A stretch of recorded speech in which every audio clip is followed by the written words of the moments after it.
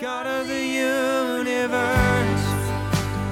maker of the stars, who am I that you would know my name? Welcome everyone to Life on Purpose X episode. Yeah, let me try that again. Welcome everybody. Episode. I'll just leave the blooper in there. Life on Purpose episode number 54. David said, we're all tired. Well, probably so, yeah, because life has this way of wearing you out. But yeah, here we go with let's see, David Covert, Wave. What's up, guys? So everybody knows who he is, Up? otherwise known as the Energizer Bunny.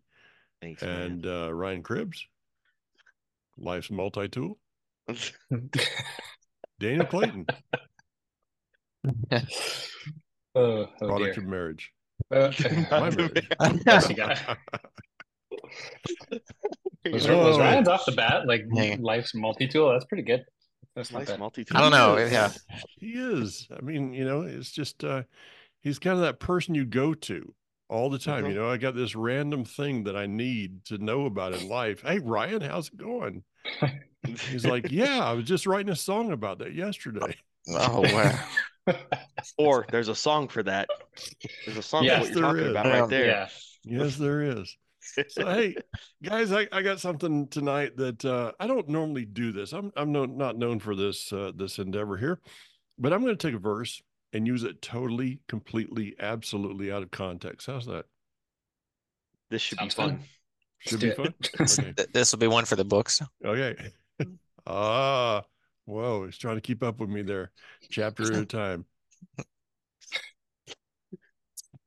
Okay, here we go. In the book of John, chapter 19, there is an inscription that's placed over the head of Yeshua, and it says, Yeshua, the King of the Jews. And Pilate is given a little heat over that and is told to change it to something else. And he says, I have written what I have written. Now, not to be morbid, but there's coming a time in all of our lives that we will have written what we have written. There will be no way to change it. We cannot go back. But whatever we've written will be written. And my question to you guys is this. After that moment in time in which what you've written can no longer be changed, what would be a good number for each of you to think, okay, how long after that would I want people talking about me and what I did upon this earth? You want to give me a number?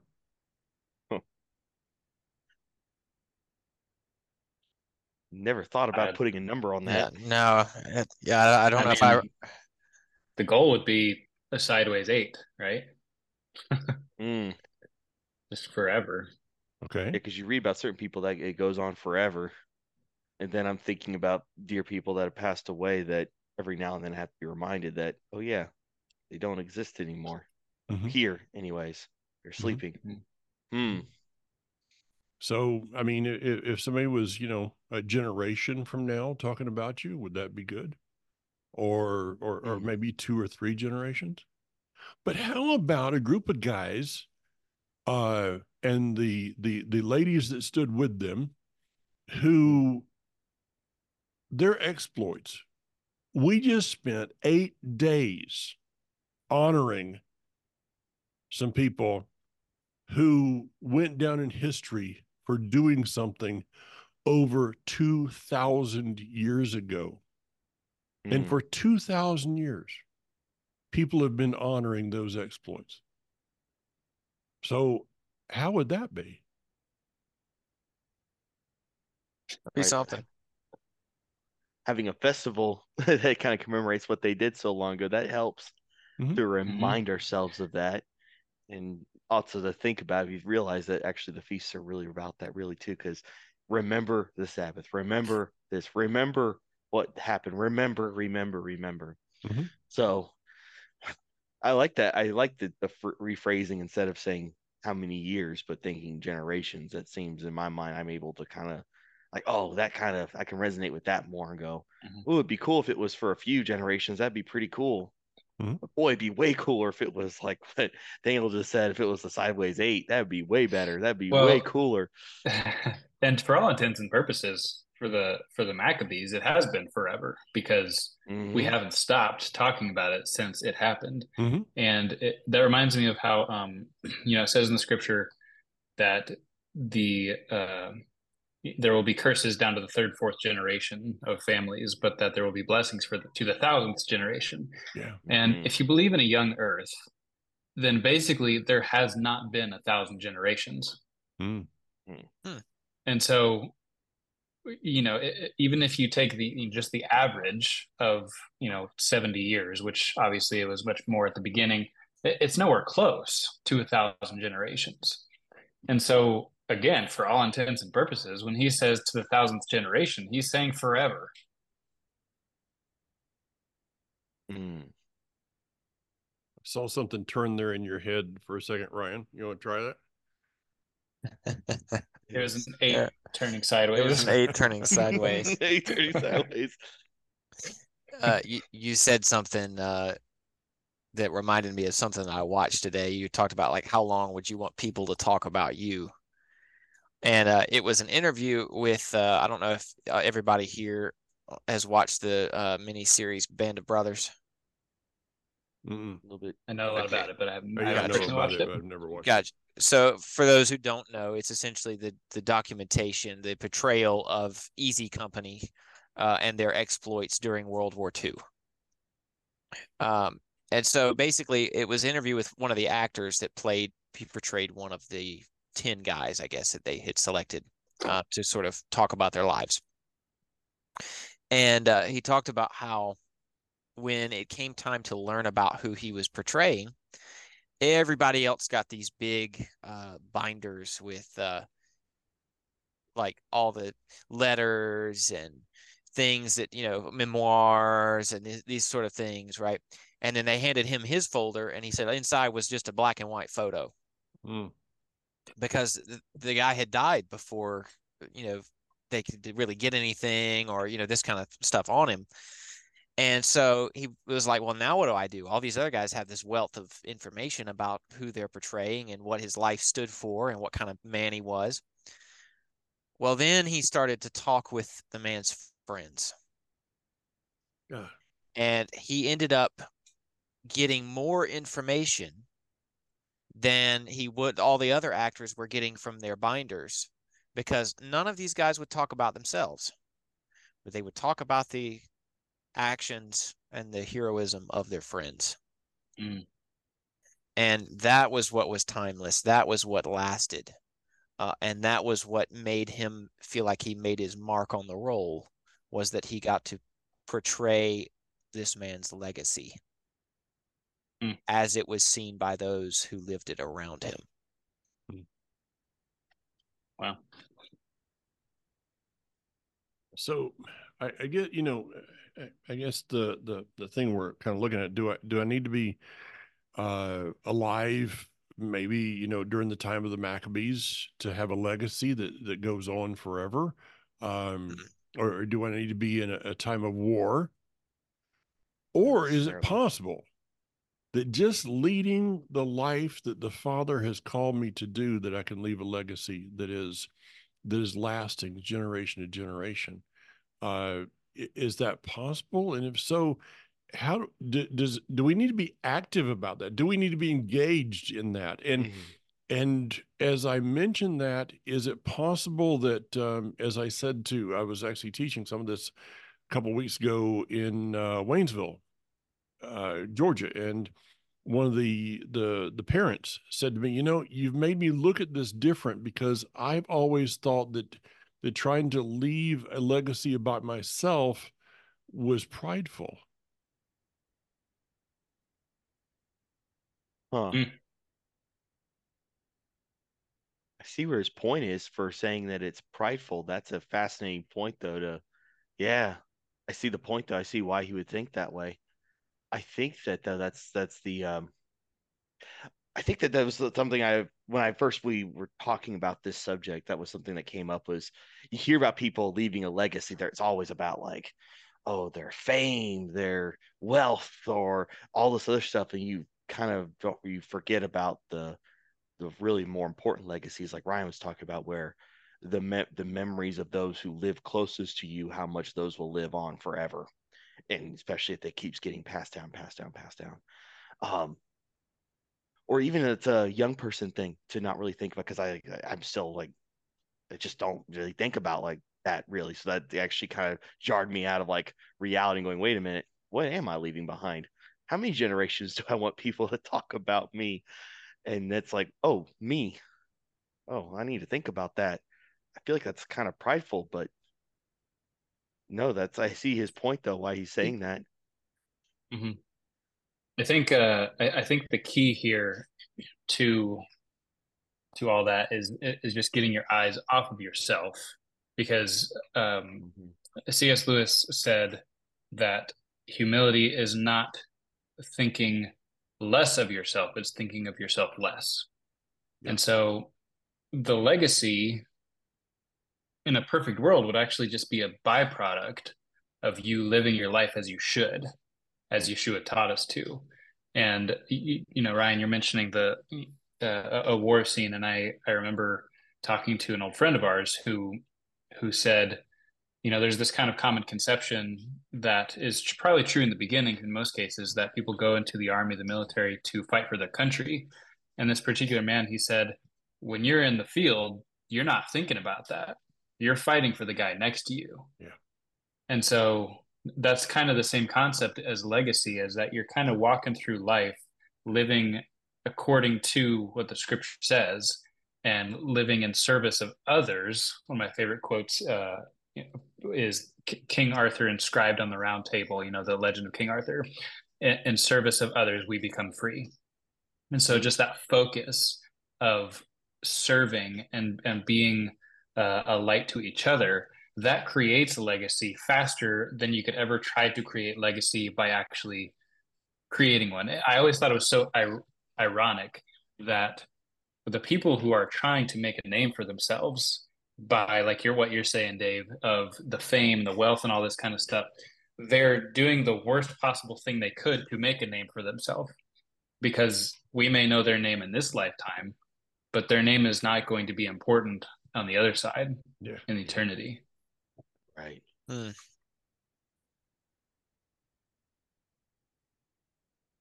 Ryan?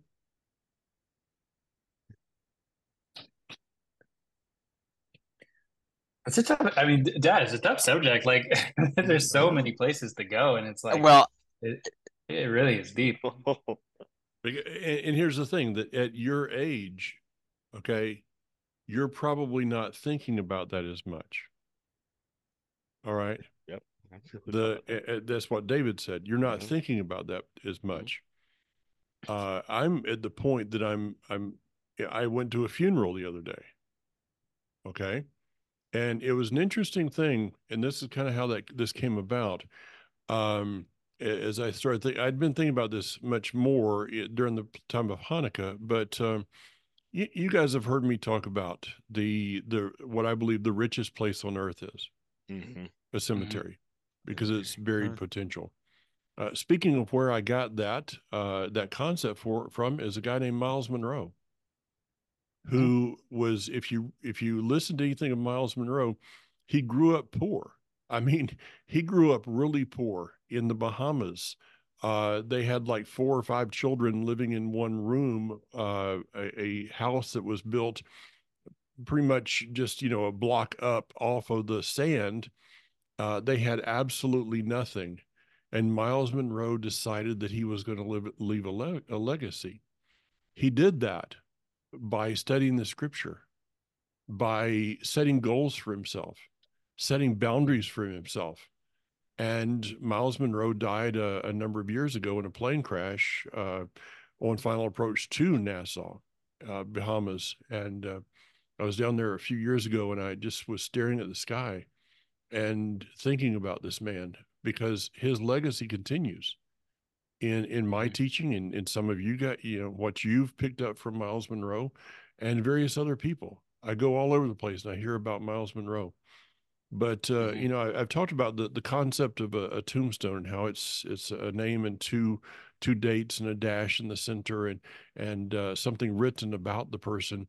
And I was actually at a cemetery not too long ago at a funeral, and I walked around the cemetery as I do. I like to just walk around and contemplate people's lives, and I noticed something in this cemetery, and I've never seen this before, that hardly any of the tombstones had anything said about the person.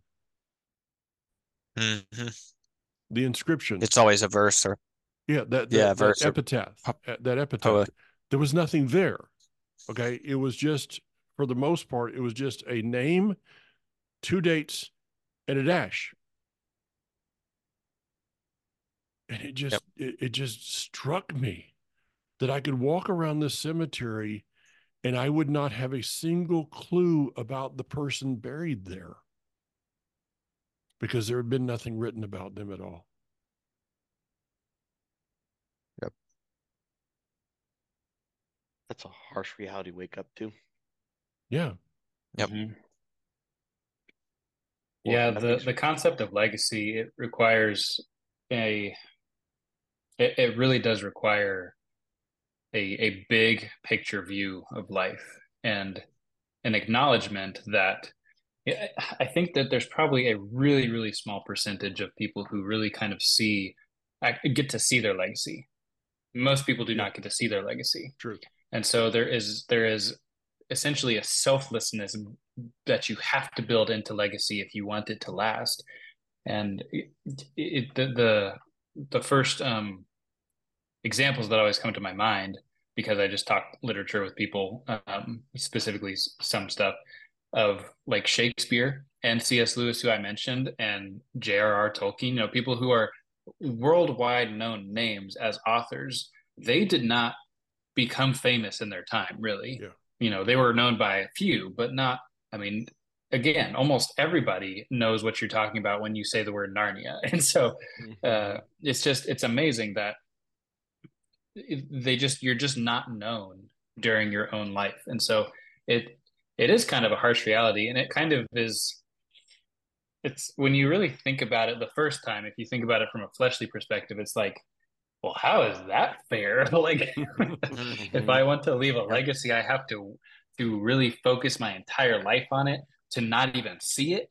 But that's just how the kingdom is, you know. Our world is totally upside down to the kingdom, and either the kingdom's better or this world's better. And I think all of us would vote one particular way. Yes.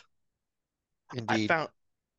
About to say that there's something I've always found fascinating with the story of Elisha and Elijah, and this, when it comes to legacy, I always found this interesting because after Elijah ran away from Jezebel, goes to the mountain and hears God in the still calm voice, he then goes, "All right, your time's done. Go anoint Elisha to take your place." And as he finds Elisha, he's out plowing the field, and he just throws his cloak on him and goes, "Come on, follow me. You got very limited time to learn everything." And Elisha replies back with, "Well, let me go say goodbye to my parents." And the story's now, I can't remember how, I think he slaughters his oxen and everything right there and says goodbye.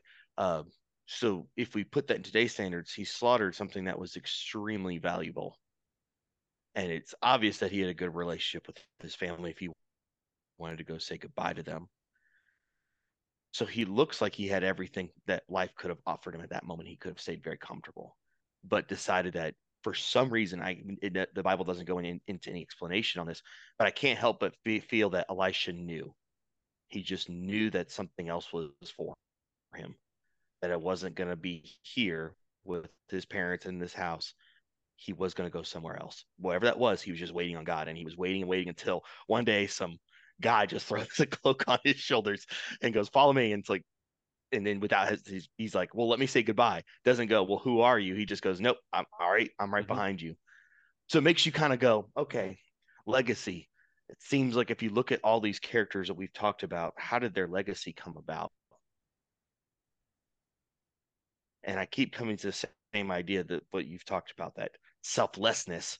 So realizing being willing to not be comfortable, being willing to not be in safety. Again, this is within reason. The willingness to go, God, whatever. I'm willing to do whatever.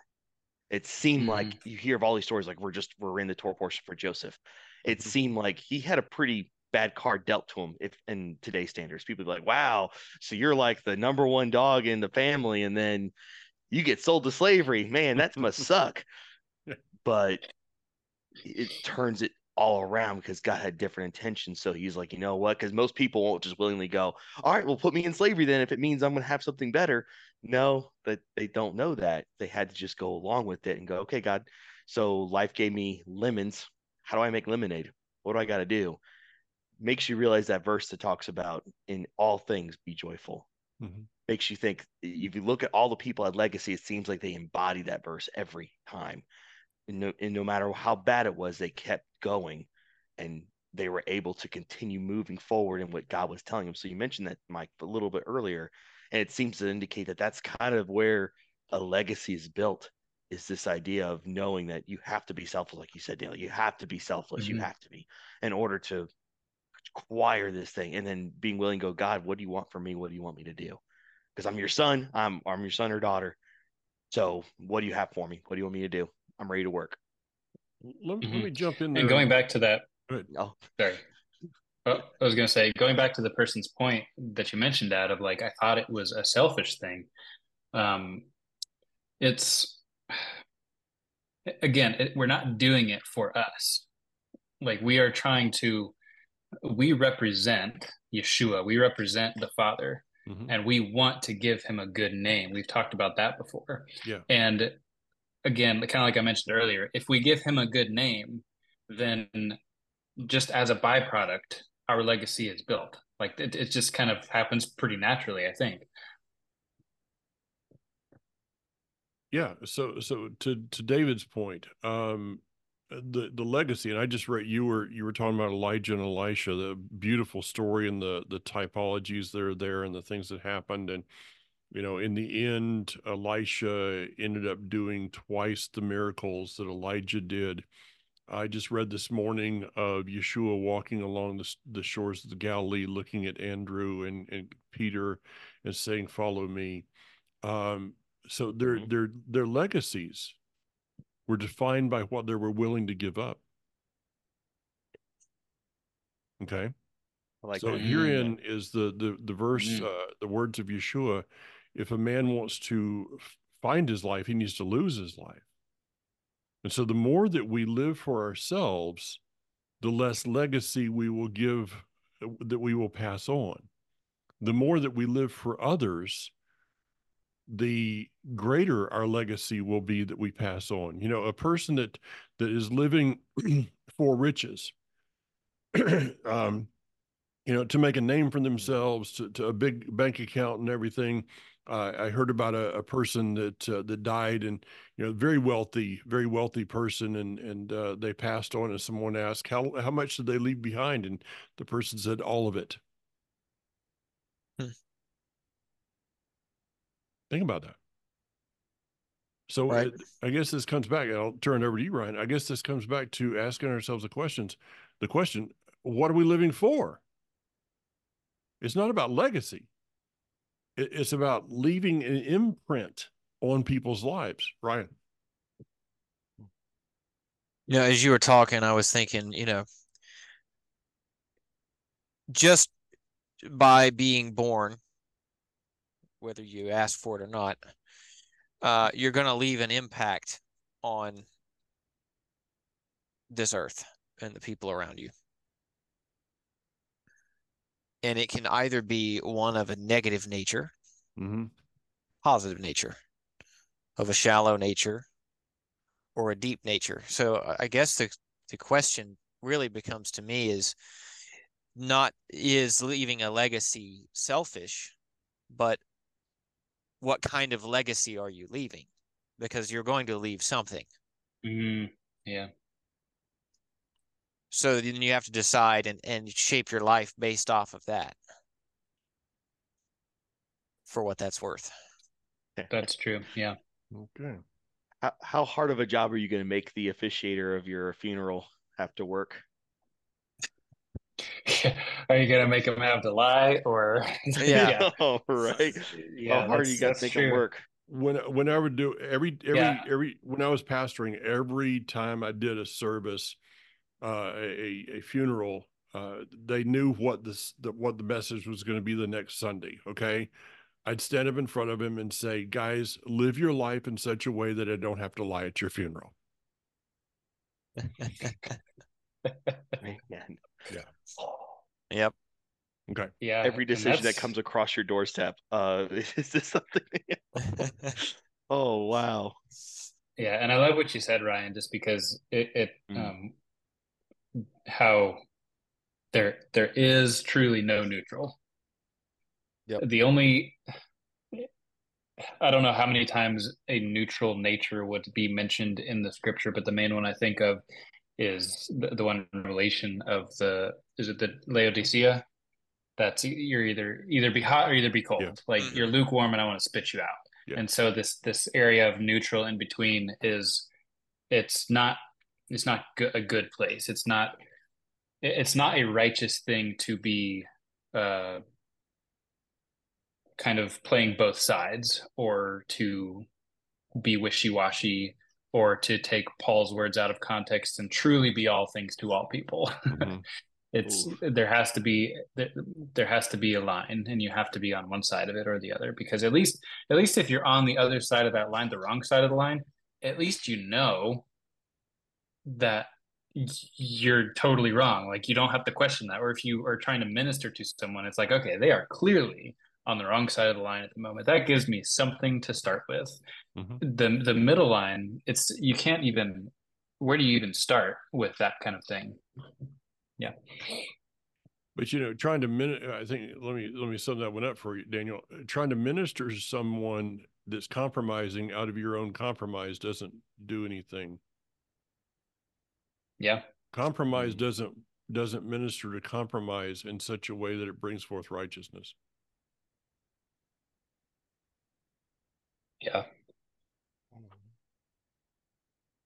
So Yeah. I would I want to say hit back compromising to would probably Ryan lead here. you lots of shallow friends. Yeah, Good. I want to head back to Ryan here on this one. You said smart enough to be born. So let me give you a new thought here that every single person that is listening to us, every person that is drawing breath upon this earth today has been smart enough to be born, but may not be smart enough to do anything with the birth. Well said. Is that okay? Okay. All right. Yeah. Yeah. So how do we go about intentionality in legacy? Okay, we've already covered the subject of we need to get ourselves out of that. If I'm trying to build a legacy for myself, it's probably going to be one that's going to be destroyed because pride comes before a fall. And so somewhere along the way, the Father is going to intervene in that and trip up the legacy to expose my true motives for it. So we got to back ourselves out. In doing that, what are some things that we can do actively to engage in the process of leaving a life that is worth legacy?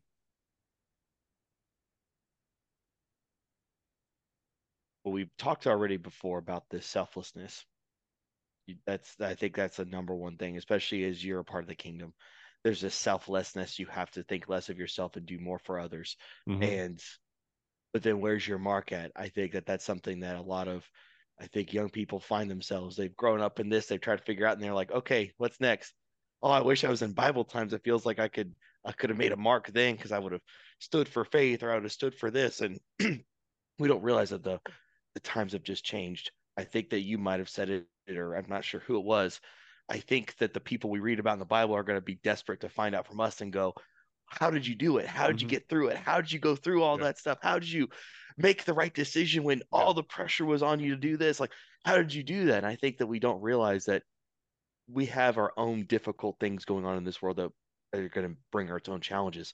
However, if we understand where we do know where God's if we truly want to believe what we say every single set of our show here of God has promises for God's plans for you, not for good, of not for evil, but for good. Excuse me. Oh Lord.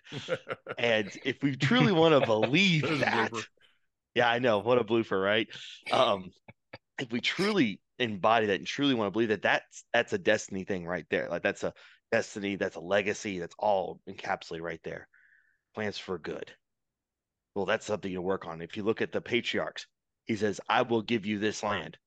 But Abraham never saw the fruition of that. Yeah.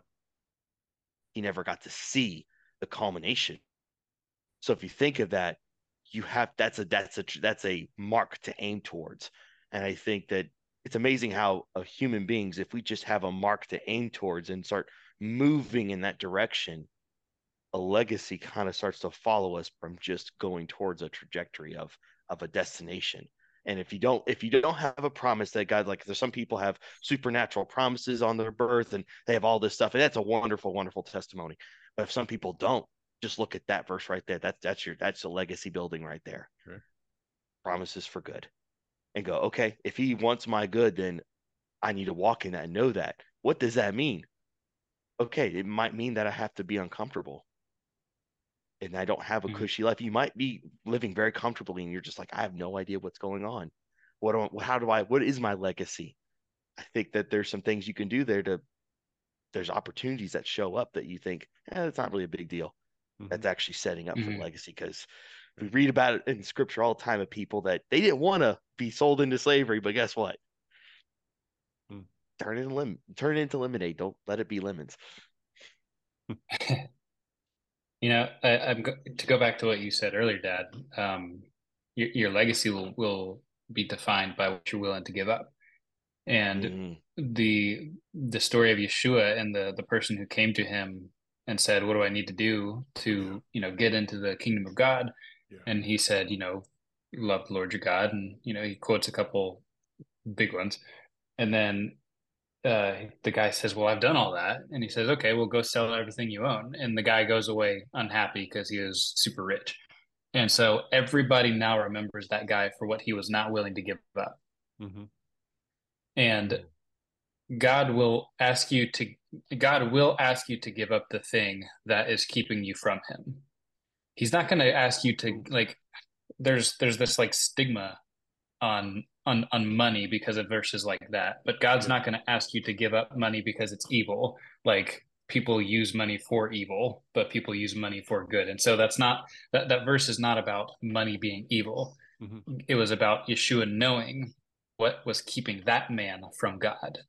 And so the question is, what is keeping you from God? What are you not? And I could say, what are you willing to give up? But I'm going to say, what are you not willing to give up? Like, let's answer the question really honestly. What are you not willing to give up? And start there. Yeah. That's a good one. Rarely, or more like never does a legacy come from somebody saying he lived such a comfortable life. What a legend. What a legend. What a legend. He was a legendary couch potato. Yeah. I mean, maybe you could be known for that. I don't know, Legends of Mr. Milquetoast. Yeah. Right. Legends are always born out of adversity. And by the way, while I might be pointing the finger at or it might feel like I'm pointing the finger at somebody out there, there's 4 of them pointing right back at me. This is something I've struggled with lately. In fact, this topic of this evening, I thought when it was first mentioned, I was like, oh, well, this will be easy. I'll come into this. But the more, like, even this week has gone on, I don't know that I necessarily feel qualified to even talk to you guys about leaving a legacy. You know what I mean? Because I had a day that if I could, as I'm sitting here in my fifth wheel that's being blown by the wind right now to the point I feel like it's about to get to tip over. Yeah. I'm wondering, did I really want to have the legacy of doing anything with music, or should I have taken all that money we use to go on tours and record albums and stuff and put a down payment on a house that's not getting blown by the wind? Um, so what is your legacy worth to you? Y'all will have to decide that. Each and every one of us will. Well, let me jump off what you were saying, because I like to tie in what you were saying with what Dan was saying. That idea of security. Where do you find your security in? You might realize it's a false sense of security.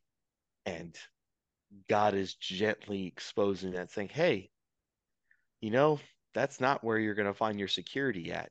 Whether it's comfort, whether it's money, like you could look at that one, like you just brought up, like that was a great example. That a guy that was rich, and he's like, well, how do I get closer to kingdom? It's like, sell everything you have. And now a lot of people misinterpret that and say money's bad, right? That I'm glad you clarified that. But it's like, no, you found your security in your wealth. That's not with me. Your security's in me. So guess what? You're going to have to learn without it. You're going to have to see without that security. Mm-hmm. It's not a perfect formula, but realize where you think you have security, God might very well be attacking that sense of security, going for your own benefit. It's for your own good. It's a promise for good. But realizing, hey, that's going to hold you back in the long run. Yeah. And the lessons learned in the moment you might not see, but later on we'll realize, wow, what a massive thing. It matters, because life is not a level field of nothing. It's going to have this, is going to go up. It's going to be like that. Where's your faith going to go? Is your faith going to diminish or not? Because Ryan was talking about the trips we went on. There were some trips where we were like, how are we getting back home? What is going on? I was on Oh, wow. Right. I mean, say we've been there. And it's not the funnest time, but guess what? There's some valuable lessons you learn from that, because you really don't know how you're going to act unless you're there. Because a lot of people like to say, well, if I was in those times, I would have done such and such and such and such. Guess what? You have no idea. Yeah. You have no idea what you would have done. Yeah. Don't give me that. No idea. Daniel, I'd like to go back to something you alluded to there of the rich man who was told, go sell everything.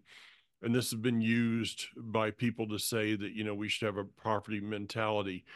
I was reminded about man. This is back before Walmart and Kmart and all this kind of stuff that we have today. Actually, Kmart we don't have any more either, but Walmart and whatever, Big Lot. Okay, there was a man. His name was J.C. Penney. That has been we kind of made ourselves look a little bit better by saying we're going to go to the fine French store to shop Jacques Penney. But we would go to this was back in the days of Sears and Pennies and Montgomery Wards and things. And J.C. Penney became a very wealthy man, an extremely wealthy man. And he decided that instead of giving 10% and living on 90, that he would adjust his lifestyle to live on 10% and give away 90. And I mean, he was blessed to the point that there was no way he could spend that much money. So this kind of segues back to something. I want to go back to you, David. You mentioned the verse that we close most every program with. The a little bit, the translation actually that I know the plans I have for you, says Yud-Heh-Vav-Heh, plans for good and not for evil, to give you a future and a hope. So is what we're kind of running around to here kind of boiling down to this, that the greater legacy that I leave in my life, the greatest level of legacy that I can possibly give will be brought forth by me getting closer to my Creator. Because the closer I get to Him, the more I will walk in the revelation of the purposes and plans that He has had for me, therefore fulfilling my calling, which will leave the greatest legacy that I am allowed and able to give. Absolutely. If you think about it, that's exactly what happened with Elisha and Elijah. If you think about that, it was his willingness to forget everything. I didn't even know that he did more essentially exploits than Elijah did. And I guarantee he wasn't keeping track either. I guarantee he wasn't keeping track of everything he was doing. But let's look at both sides. We look at Elijah's legacy. I'm pretty sure Elijah, of all the prophets, I'm pretty sure people would have feared Elijah more, because I mean that he could just be like, let fire come down from heaven and consume me if I'm not a prophet. Boom, it just happened. Like, come on, like that's pretty impressive. That's where he was gifted to. That's how far he was allowed to be at within that, within his duty on this earth to do. And then the next one to come after him did even more, but he didn't know that. He knew that there was a purpose for him. And I think that's where I think that a lot of, especially young people, and actually, no, I think it's everyone. And I'll actually, so let me backtrack and actually say it's everyone, because a lot of times we come into the faith, we understand like, oh, wow, it's not just the New Testament. We have the Old Testament. We have the whole thing. There's all this stuff that I never knew. My parents didn't teach me this, and my pastor didn't teach me this, and all this stuff. And well, how dare they didn't teach me all the truth? And there's this, and that's actually getting in the way of where God's going, actually, no, this is for your own benefit now that you know, to now persevere and move forward, to now clean up yourself, to do all these things, be willing to obey. And like what you said before, of how much are you willing to give up? How are you willing to give up all these comforts that you have to be able to follow and serve me? We're not telling you to go destitute. We're not saying that on this program one bit, but recognize where your security might lie, because you might realize that you have an opportunity. It just might require a little bit of sacrifice in the grand scheme. It might feel like you're sacrificing the world, but realize that there's a moment where God will come to you, just like Elijah did with Elisha, just showed up. But I suspect Elisha knew it was coming, and he prepared his heart for the moment when that happened, that he would run for it, that he would go for it. Because a lot of times we have opportunity show up to us and we're like, yeah, I've just gotten ingrained in this job. I've just gotten established. I'm ready to, I'm moving up the ladder. That I just can't. I just can't. A lot of times that's what I hear a lot. What if you're in this moment where and then they'll go back to their home group or church or complain, I just don't know what God wants me to do. Yeah. Take that as a maybe. Maybe that's something that be willing to. I'm hoping that by you hearing this, maybe there's something that's happening for you soon. And this is just that hope of just hold in a little longer, because it's all going to reverse. It's all going to change in God's timing. Daniel, Ryan? Yeah, I was going to say, God wants to give us a name. He wants to separate us out as a vessel of glory for himself. And you don't really hear a lot of individual legacies from the monks or people who have like secluded themselves entirely from society to be holier than thou. And so to go along with what you said, Dad, of getting closer to your creator is the most effective and the best way to do this.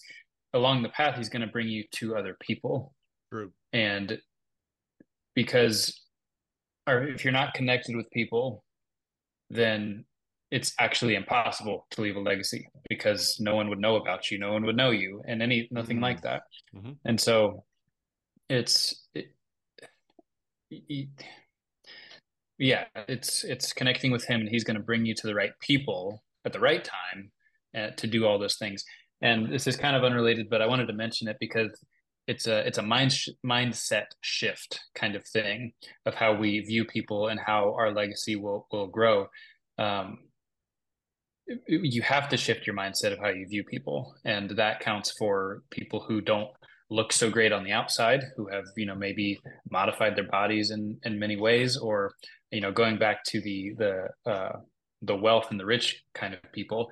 I wanted to specifically, because there's a really good example, the verse about it's easier for a camel to pass through the eye of a needle than a rich man to enter the kingdom of God.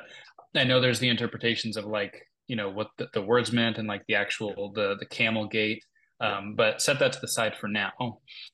my business partner, this is one of the favorite things he's ever said.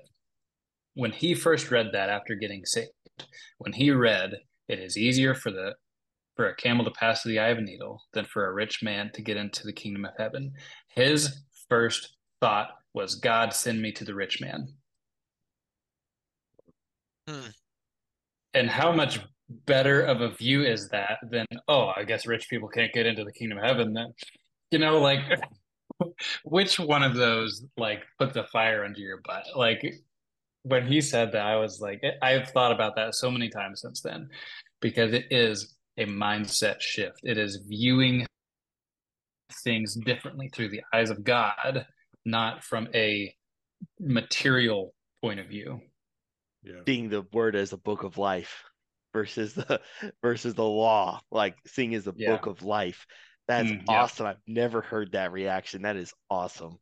What's interesting is that is Jonathan and David are being Jonathan and Daniel are in that place today.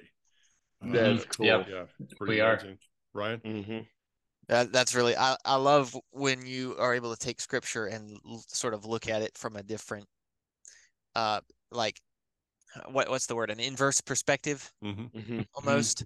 I heard a humorous one, not from necessarily scripture, but in this season we're in, one of the common like carols you hear talks about, a child that's tender and mild, which by equation means that somewhere out there is a hard and spicy child.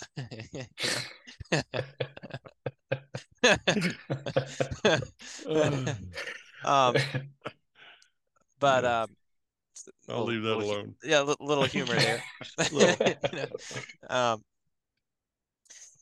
No,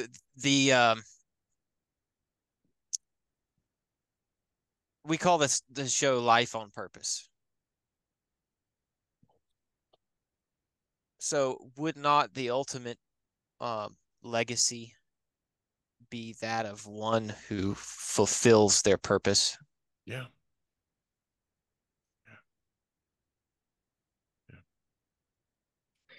That's true. And honestly, the first thing that came to my mind was Elon Musk. Oh, yeah. Because, he's got all these SpaceX rocket launches, and, I think this is going to be good. So we would look at a rocket that goes up, flies perfectly, comes back down as he's wanting, as that rocket fulfilled its purpose. And we would see that as a good thing. But he doesn't even want it to land. He doesn't even need it to land sometimes. Like, there will be those rockets that go up and they come down, they explode. And he's like, yeah, that was great. That was fantastic. That totally completed its purpose, because he wasn't looking for it to do that thing yet. He was looking at it to do a specific thing, test a specific piece or a part or just a part of that rocket. And so I don't know, that's just what came to my mind, of like fulfilling a purpose and it being not necessarily how we would think it's supposed to look. Interesting enough that the two richest men in the world right now, two of the richest men, Musk and Bezos, are both trying to get people off the planet. Yeah. Yeah, I mean, that's kind of a strange thought. Hey, we got to get to the little Israel update here in just a moment. But David, I want to go back to you that you're exactly right with Elijah and Elisha. One of these days, I'll do that message with you around that. Elisha knew exactly what was happening to him when that outer mantle was placed upon him. And the prophecy was that Elisha would do twice the miracles that Elijah did. Now, if we look in the scripture, I didn't look it up. I think it was 7 miracles. Please don't quote me, but let's run with that. There was 7 miracles. Well, when Elisha died, he had only done 13. So, of course, some of the mental midget prophets of the day were saying that he probably sinned in his later years of life or did something wrong. But he was buried in a cave. He was put into a cave. His bones were. And in a time of battle, a soldier fell in battle and was thrown into that cave. And when that soldier touched the bones of Elisha, he came back to life. thus fulfilling the double portion of Elijah. How about Mhm. that? That's Yeah. How good. about that? That's Amazing fascinating. story. Amazing story. Oh, We've committed to a few moments regarding what's going in Israel. Let me start right now. There's over 130 soldiers that have died in battle right now. There's about 129 hostages. We're not sure of the numbers right there because there are some that have already been killed. There was a tragedy that grieves me all weekend, and only my wife really knows the level that 3 hostages were able to escape, and when they came out, they had their shirts off to make to because there have been numerous suicide terrorists, suicide bomber type terrorists. One of them was waving a white flag. They're speaking Hebrew, but even with that, in the emotions and testosterone and adrenaline, I guess would be the better word there, of battle, all 3 of them were killed by friendly fire. And I grieved this weekend over the fact that those soldiers that they're guilty of pulling the trigger and did so wrongly, not going by the protocol, their lives are over today. They will carry that the rest of their lives. What a legacy! That's a legacy you don't want. The things that are going on in Israel today are horrendous. They're booby trapping buildings, putting dolls around the front of doors, and recorded recordings of babies crying in order to lure idea of soldiers in, and then that building goes up. It's horrendous what's going on over there. So that's a little bit of my update. You guys got anything just specific you want to add here? I know that I've been hearing stuff with I think there was supposed to be some sort of meeting with peace talks like every other time conflict happens. Peace talk thing starts to get going, how to release hostages, how to do all this stuff. And of course, they're meeting in some other nation. It's probably UN sanctioned or whatever else it is, to try to get in. All you hear from the news, and see, that's stuff that you just don't hear about unless you know the right places to go to. All you hear about is the displaced Gazans, the displaced Gazans, the displaced Gazans. That's all. It's all I see on mainstream. It's just all I see, and you don't hear about all the other stuff that's going on behind the scenes. Which, again, not to be cruel towards people that are in that country that are all this stuff, but to not disassociate and realize it's a totally different world. We talked about people legacy wise that are like at the top, right? We were just talking about some of the ultra wealthy that we were just talking about. We also have to realize that in certain parts of the world that they are not like the way how you live and how you do things. They're not the same way. They don't think the same way. And we deal with clients a lot of times where there's some things we just don't connect on, and it's just usually how they spend money. But when it comes to there, it's how they live and all this stuff. And it's there's a crisis, absolutely, but it's a way deeper crisis than just civilians being displaced, because we have the Gazans are being displaced from this whole thing. But what about the Israelis? What, like, look at that story. What's happening there? They had to evacuate cities, towns. They had to get them out so that they could be safe from the rocket fire, so they're not within distance of dying. Yeah. I think that the mainstream, we've always known the mainstream media was going to have a certain agenda to accomplish. Don't always trust what they say. Don't always trust what's going on there.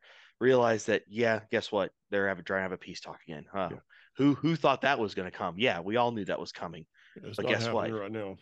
Yeah, that's not going to happen. And even when it does happen, and that there's some headway made, whatever that is, guess what? Another time it's going to happen again. We just, now where we're at now is, I think that since October 7th, that can't happen again. That just can't. They got to continue. That's got to be the end of that whole story between conflict. That this cannot be another conflict that happens another 7 years down the road. This can't be. No. That's not going to happen. And I'm pretty sure I hope that's where the leadership in Israel is as well. because that can't happen again. It's where the That's heart of the gotta- people is. Daniel, Ryan, you want to add anything? I wanted to, I saw a video on this recently, so I wanted to kind of address this for those listening who may not know or who may be hearing certain things from the media or from those who would be pro Hamas or pro Palestine. The common narrative that we hear is that Palestine or the Palestinian nation has been driven to this because of Israel's aggression. So if we actually study history and we go back to about 1780, when America is barely America, both British and American merchant ships, peaceful merchants, sailing along the coast of Tripoli, are being boarded and their sailors being taken hostage, the women raped and the children put into slavery. And when Thomas Jefferson approached, and I forget who it was at the time, basically the king of that region, and he asked, what gives you the right to do this, to enslave these people and treat them this way? He said, it is perfectly acceptable for us to do this because the Quran allows us to. This is a religion and a doctrine that is built and founded upon evil from its very inception. And our history bears that out. So do not be fooled by the media or all these outlets saying that it is because of Israel's existence that these people are behaving the way that they are. They behaved that way long before Israel was reestablished as a nation. True. Good So, word. Good word. Mhm. Good word. Daniel?